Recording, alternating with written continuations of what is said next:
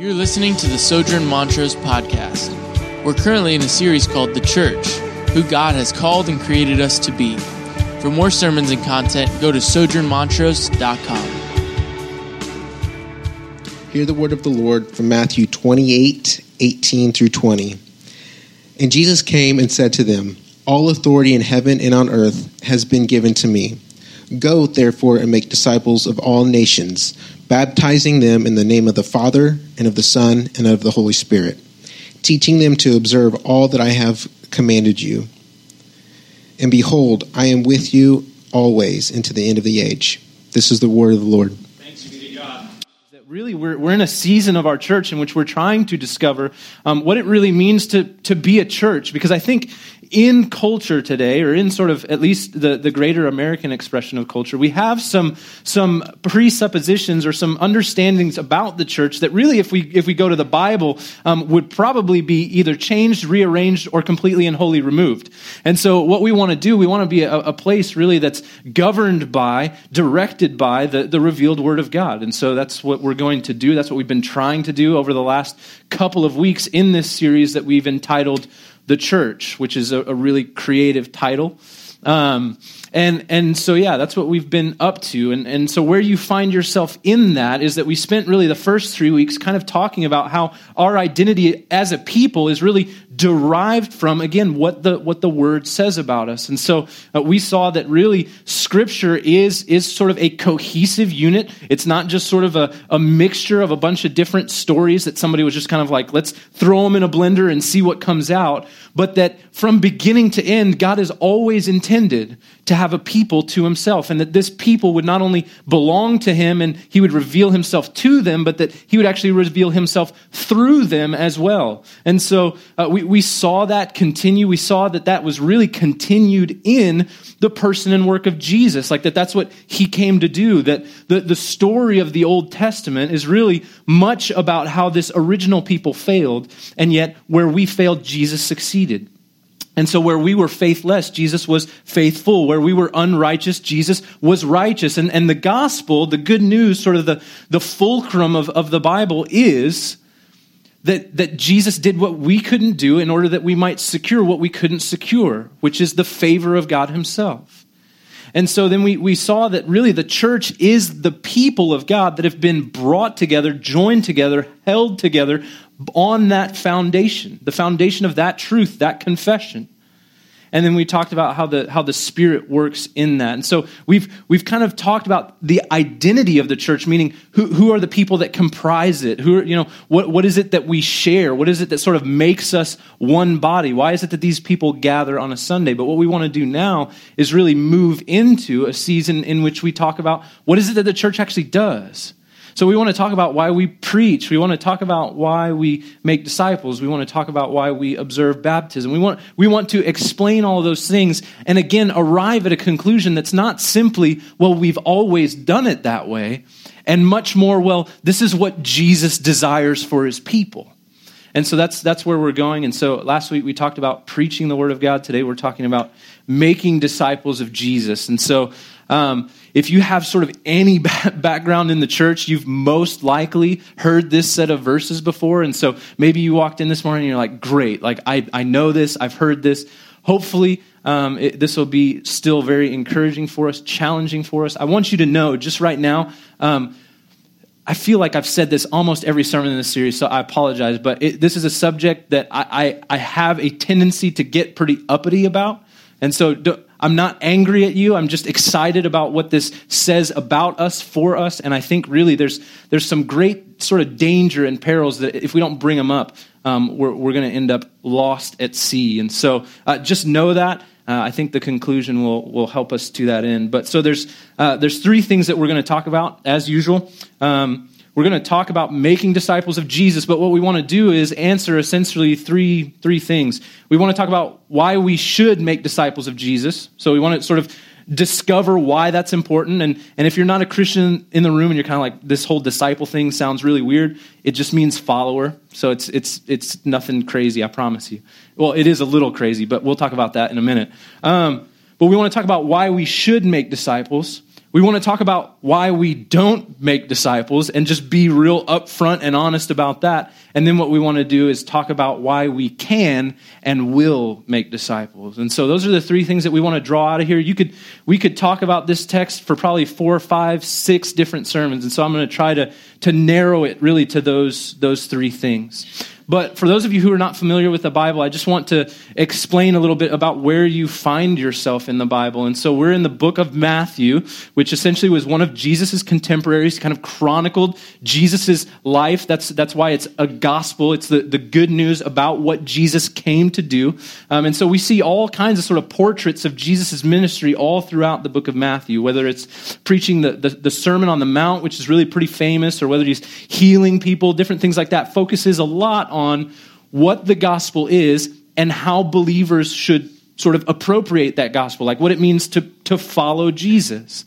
And you find yourself really at the very conclusion of this book that Matthew has written. So what has happened to this point is Jesus has now lived his life. He's died on a Roman cross, which we believe paid the penalty for our sin. He was risen in victory 3 days later over Satan's sin and death. And he comes to his disciples, to his followers.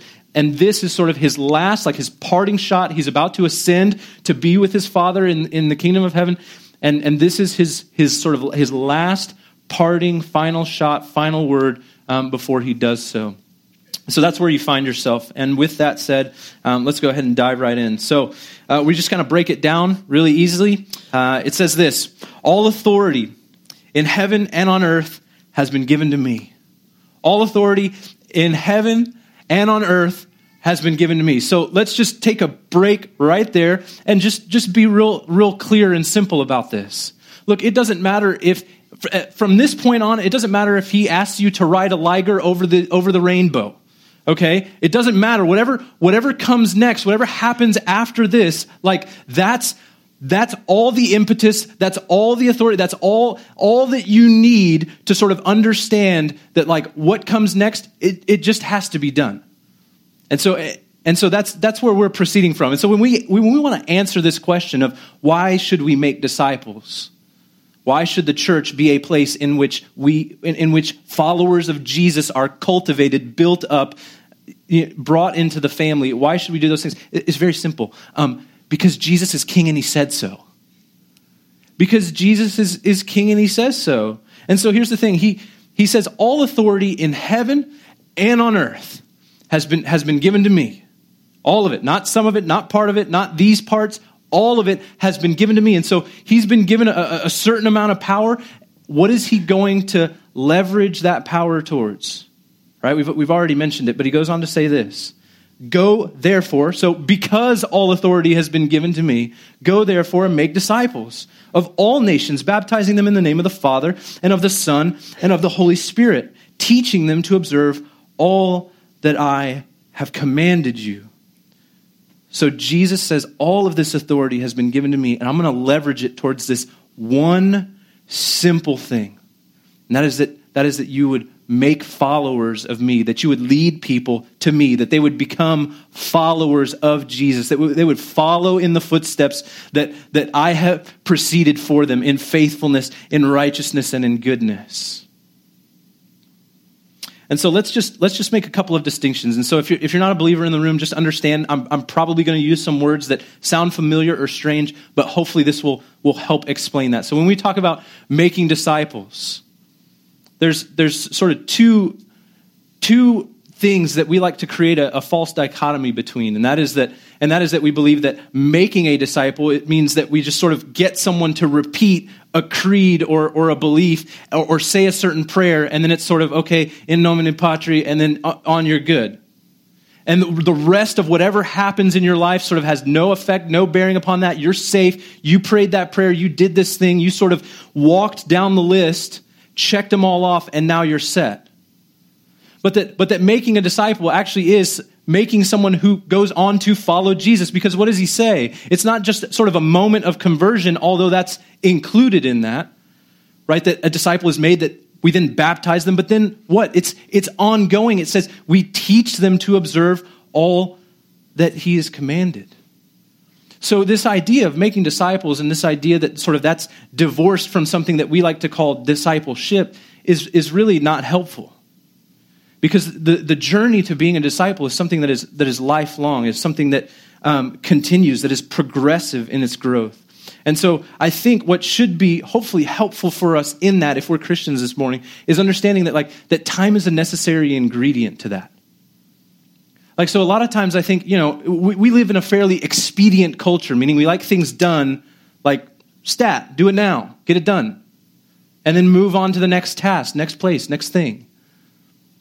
And so we think, again, and I think churches, many of us have been in situations where we kind of treat this command that way, where it's just sort of something that we're supposed to check off, and that once it's done and dusted, it's but what Jesus is alluding to here is a lifelong pursuit, that we go out and actually make followers of Jesus, and that we go on to teach them to obey everything that he's commanded, and that at the same time as he's asked us to do that, that is being done to us. That we're being taught to obey everything that he's commanded. So this idea of sort of a distinction between making disciples and discipleship is really not helpful. It's one sort of cohesive journey. But here's what I want to get to this. So I didn't want to spend too much time focusing on that, because I think most of us who are believers in the room should have sort of a framework for what that means. But what I really want to sort of get us to is to kind of really examine ourselves for a minute. Because here's the thing, all right? So this is where we've come to. Why should we make disciples? Well, Jesus says he has all authority in heaven and on earth. And he's leveraged that to go and make disciples. So we should do it. Pretty simple. Easy as that. But let's just bring it down real simple level. Very easy. All right, not all of us have children, but we've all been children at some point, right? So you've either been a parent and said this, or you've been a child and heard this. Go clean your room. Go clean your room, right? We've all had that happen, or we've all done that at some point. Now, let's just think for a second how impressed your parents, or how impressed you may have been with your child, if they came back to you 2 hours later and said, I memorized what you said.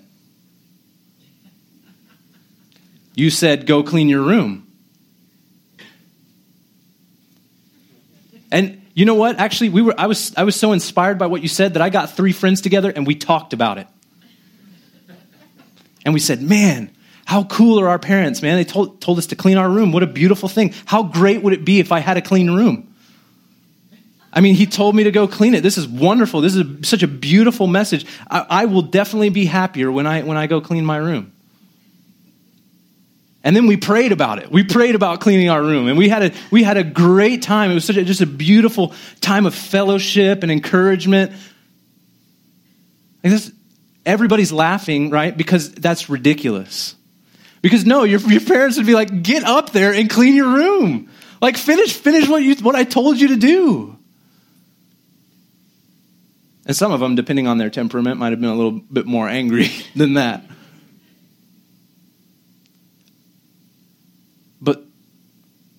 But what do we do with this? Right? So your parents have authority over you. That's granted, that's good. That when they tell you to do something, you should probably do it. Most of us do. Here's the man, the King Jesus, who, if you are a believer in the room, you have staked your life on the claim that he has rescued you from Satan's sin and death, made you alive by the power of his Spirit, and he says, go and make disciples, and we go, I don't know. I studied it. I memorized it. Prayed about it. And not that studying Scripture is bad, not that memorizing Scripture is bad, not that praying for God to do things is bad, but when that is not accompanied by some measure of an attempt, it's just kind of silly when you back up and sort of think of it in that light, right? As silly as your parents might think you are in that moment, we should probably sort of look at ourselves and go, yeah, that is kind of silly that I'm not involved in that. I'm going to stake my life on the claim that Christ is who he says he is, and yet I'm not going to do what he's told me to do. So I just want to take a moment and address those of you who are not believers in the room, because I believe that some of you are here. This all probably to some degree sounds imperialistic, right?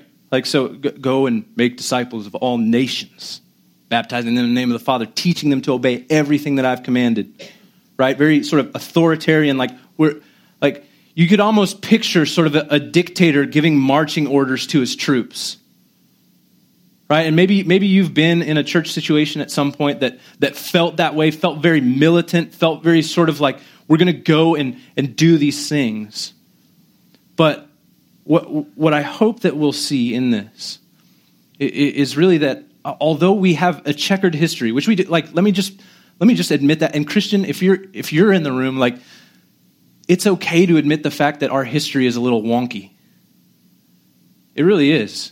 Because the truth is, look, people have abused this text. Like, people have taken this to mean certain things that they've used to sort of prop up a nation or sort of an authoritarian rule. They've used the Bible sort of not to the ends towards which it was created for, which was for God's glory and not man's. And so here's what I would say: like, if you have issues with sort of the history of the church, what I would tell you is those expressions, those moments in which the gospel was abused and the gospel was taken and used for the sake of another's glory, whether it be an institution, whether it be a person, whether it be even a political party, that is never what this text, what Jesus intended for this commission to be used for. So he doesn't say, go make nation states that are Christian in nature. Right? So Christians, we really freak out when we think about this idea of like the separation of church and state, right? Like, we're like, no, we want those together. We want to be a Christian nation. And look, man, you know what a Christian nation is? A Christian nation is a nation with Christians in it. And the beautiful thing is that Jesus is going to call people from each and every nation unto himself. And so look, Jesus didn't call us as Christians to make this mistake of thinking that because our nation continues to forsake Christian values, that somehow he's not still reigning and ruling over all things. That somehow he needs us to like perpetuate his kingdom in and through the United States of America, which, like all things, will end. And so what I hope that we would see here is that the gospel of Jesus literally, just like he says here, stands above all things. And it shouldn't be peddled, shouldn't be used as a tool to sort of subject our nation to a morality and not to Jesus. Because that's where our allegiance lies. So, I think what this ultimately comes down to, especially for us Christians who are kind of scared about, there's a lot of lament kind of in the Christian circle about like the direction that our nation is heading, right? And I think some of that's valid. Like there's issues that we want to speak into with boldness, with confidence. But I think our desire for our nation sort of to be ruled as a theocracy is ultimately a symptom of our never-ending desire to outsource our responsibility. I mean, that's what it is. We've been called to make disciples. And for whatever reason, even though making disciples is not just getting people to check off a to-do list, we seem to think that if we can just legislate our morality, that somehow people are going to come to know Jesus. And that's not true. They'll just be a slave to another master. Look, people don't come to know Jesus through the laws of man. They come to know Jesus through the preached word, the revealed gospel of Jesus by the power of the Spirit. And so look, if we're not doing that, then who is? And if you're expecting your lawmen to do it for you, one, Jesus didn't institute that. Two, good luck. It's not going to happen. So here's the thing, we don't politicize Jesus, we make disciples. We don't legislate Christianity, we make disciples. We disciple people and hope that by free, like uncoerced elections, great Christian principles will necessarily be a part of our cultural conversation. Look, you want to change America. You want the direction of our nation to take a different shape. You want our values to be espoused in modern culture. Make disciples. Because look, the only thing that makes these values anyway, any any possible way relevant or even attainable or desirable is the gospel of Jesus. We're not going to naturally want these things. That's what the Bible says about you. That if you're without Jesus, that you're dead, that you're an object of God's wrath, that you're apart from him, that there's nothing good in you, there's none righteous. But that because of what Jesus has done, you have righteousness freely lavished upon you by his grace. Anyway, okay, I got to get off that. All right, so why should we make disciples? All authority in heaven and on earth has been given to Jesus, and Jesus has said, go therefore, make disciples of all nations. So, why don't we? Like that's the question, right? I think I already touched on one of them, just sort of an unceasing desire to outsource our responsibility. And like, look, this is not like, this is symptomatic, I think, of the younger generation in particular. Like, we just don't like to be responsible for anything. You know, it's like if something bad happens to us, it's someone else's fault, or because this thing didn't work, or these things didn't come together, and you're okay, you're just beautiful, and everything's right with you, and don't you worry, the world is just out to get you, and you're just sort of down on your luck. When really it's like, no, you're you, and you jacked it up. You know, like, take some responsibility. You know, and so this is not in Scripture, so I'm just ranting at this point, But I think number one, like one of the number one reasons that we don't, seriously, we just want to outsource our responsibility. And look, whether that's saying, well, let's just legislate morality so that people have to do these things, or whether it's, look, I don't think I'm comfortable sharing the gospel. So why don't you come to church and just listen to my pastor speak, because he's paid to do that. Nobody's laughing at that one because they're like, yeah, I've actually done that before. Like, I don't want to tell you about Jesus, but you can come listen to my pastor talk about it because he studied throughout the week, you know, or whatever. But really, in that moment, like, you know, if you're outsourcing it to me, like, we're hopeless. But anyway, and we'll talk more about that later. But seriously, I mean, we want to outsource our responsibility. We want somebody else to do it for us. Like the good old American way. Like, if we could just put some cash on the table, take care of this for me, please. And we can. It's unavoidable for a follower of Jesus, right? He says, look, teaching them to observe all that I've commanded. So being able to call upon Jesus as Savior and then not listen to him as Lord, it's not possible. Doesn't work that way. I think the second reason, so beyond just a general like wanting to shirk our responsibilities, the second reason that we don't is, I think, because we really just don't value Jesus like we say we do. Just take a moment, and so whatever field you're in, right? It doesn't matter if you're a lawyer, if you're a doctor, or if you just have a hobby that you really like, you build furniture, you're an artist, whatever it might be. Like, just for a moment, imagine, you know, the leading sort of pioneer in your field comes to you and says, I want to take you under my wing. I want to teach you how to do what I do. Personally, for me, that would be learning a fadeaway 3 from Michael Jordan. I'm short and white, I get it. But if he were to say that, you pick whoever you want. Famous actress, great actress, whatever it might be. Say, I want to take you under my wing. I want to teach you all that I know. I want you to be able to do what I do, how I do it. What would you do? I mean, most likely, I'm just saying, this is a guess, you would probably do what they told you to do. Like, you'd probably be like, yeah, like, I'm in for that. Whatever you say, I'm doing it. I want to be a millionaire like Warren Buffett. So, like, just teach me how you move and shake the cash, and I'll make it happen. And we do that because we value those things. We value being good at those things. We value having those things. We value owning or attaining certain measures of success more than we value Jesus. And then, so these last two reasons, I think, are sort of the most scary and maybe a little bit painful for some of us to hear. But just know that I'm not saying this because I'm angry with anyone, but I do think that it's worth it for us to just be honest about where we are. It does nobody any good for us to lie. Like, this should be a place where you can be who you are, knowing that, like, it's safe It's safe. It's okay. So if you're not a believer, that's fine. Ask those questions. If you are a believer, deal with yourself with honesty because nobody's going to jump on you. So the gospel of grace is that Jesus has already proclaimed good news over you. But so here's what I would say.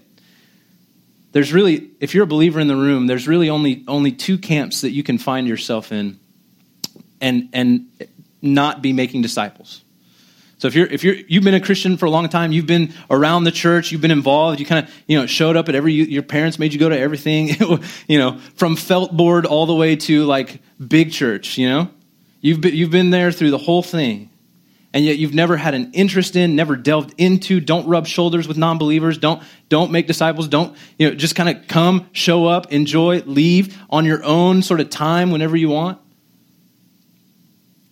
Like if that characterizes your Christian walk, there's one of two things that's wrong. One of two things that symptoms would point to. And the first one and the scariest one is that you're not really a follower of Jesus.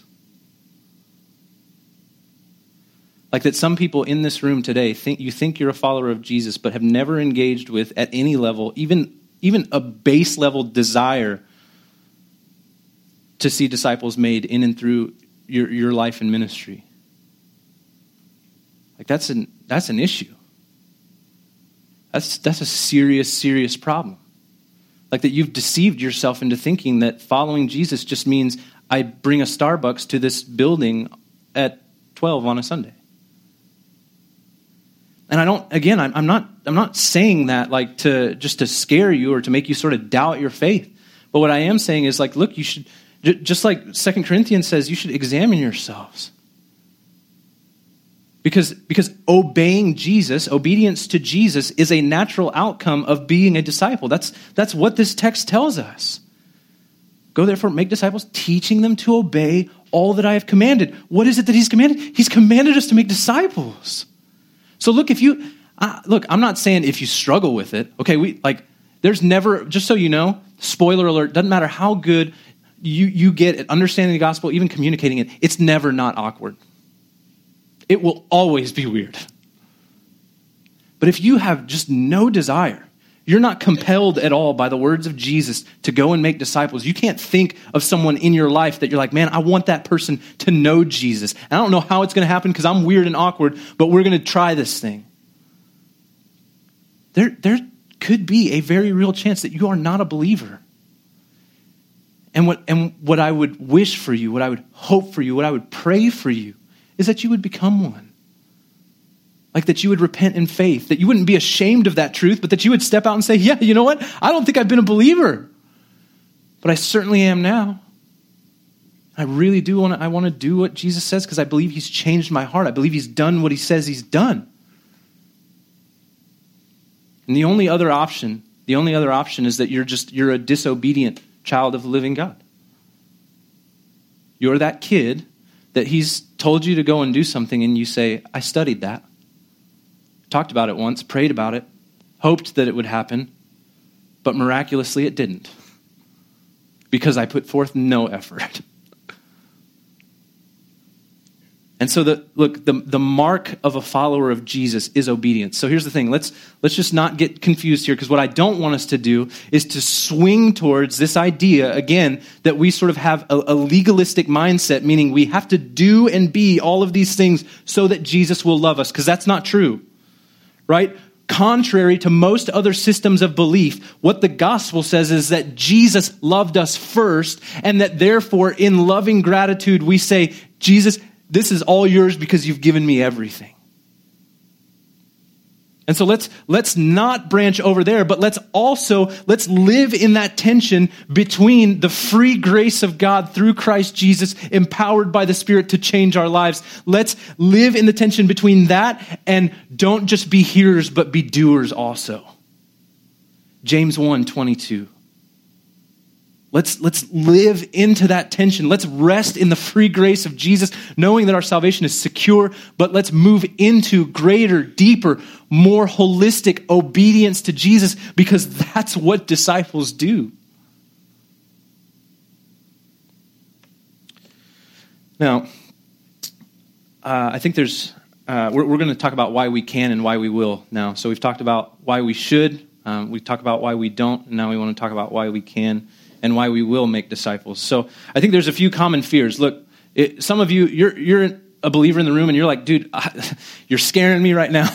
You're making me rethink all kinds of things. And look, let me just say this. It's okay to wrestle with fear. It's okay to wrestle with doubt. All of those things can be overcome by the gospel of Jesus. And so hopefully this point will help us out on that end. So here's our hope, right? I mean, ultimately what it is that Jesus has asked us to do is something that's impossible, right? I mean, if you've ever been sort of in a situation in which you've had to share your faith kind of publicly and you begin to listen to what you're saying, you're kind of like, this is crazy. So what I'm saying is that 33, 34, 35-year-old man, however long you really think that kind of lasted, Jewish carpenter, nobody, didn't have a home, homeless, sort of wandered throughout this desert area, and that somehow his death on a cross has secured for me righteousness before a righteous, holy, loving God that cannot accept anything but perfection, and because we couldn't do it, he supplied it in his son. Yes, I'm just saying, if you just want to step back for a minute and apart from the power of the Holy Spirit working in your life, that's kind of weird. And yet, look, there's great hope in all of this. Look, there's nothing about that story that can come alive to you, that can be real to you, unless the Holy Spirit has changed your heart, changed your mind, unless you've been transformed by the renewal of your mind. It just can't. But so here's the hope that we have in this. I see. I think a lot of us tend to look at this particular text, and we see again Jesus as sort of like this authoritarian sort of ruler that's kind of barking out commands. And yet I think if we read his words, there should be something really, really comforting. He says all authority. In what? In heaven. So all authority in heaven. So all spiritual, all metaphysical, all philosophical, and all religious power belongs to Jesus. What else? In heaven and on earth. So all social, all physical, all political, all economic power belong to Jesus. And so when he says, go therefore and make disciples of all nations, you can go in confidence knowing that that we are in league with the King. That we go with his authority. This should fill us with boundless confidence. I mean, knowing that our resources are not meager. Look, if we're just very honest with ourselves, I don't think there's anybody in this room that is crazy enough to go to the nations with the doubly ridiculous and incredible message of a crucified and resurrected Jesus if he wasn't Lord. That if he wasn't over all, in through all, why would it would be fruitless? Wouldn't be worth your time. But he is. And then what does he go on to say? The very last part of the final verse says this, and behold, I am with you always to the end of the age. So here's the thing. If you're a Christian in the room and you feel man, I have my bad days. What, am I supposed to just sort of flog myself for that? Well, no, look, Jesus doesn't say, I'll be with you most days, or I'll be with you on the good days when you've prayed for 4 hours and read through the entirety of the Bible. But he says, I'll be with you all days or always until the very end of the age. So Jesus not only has authority, but we have Jesus' presence with us. So it's not just sort of all right, go and figure it out, but it's go and I'm coming with you. We're going to go to work together on this.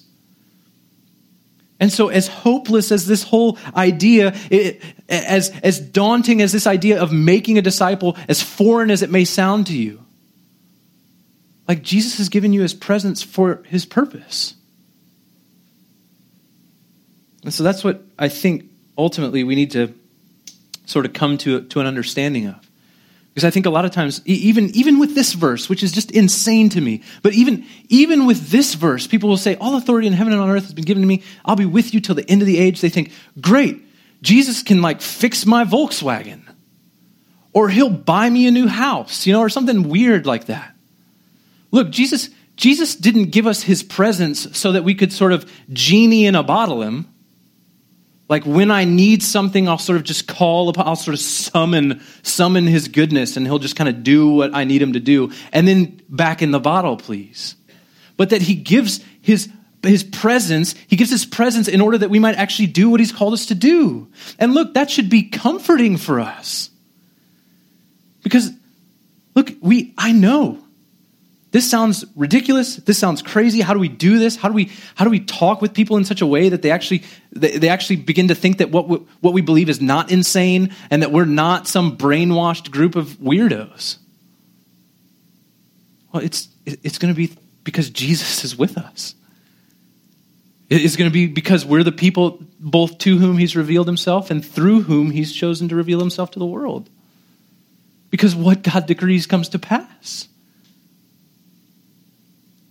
And so here's the thing. I need to wrap it up, but I think what most sort of exemplifies this for us is the tone and the posture of Jesus.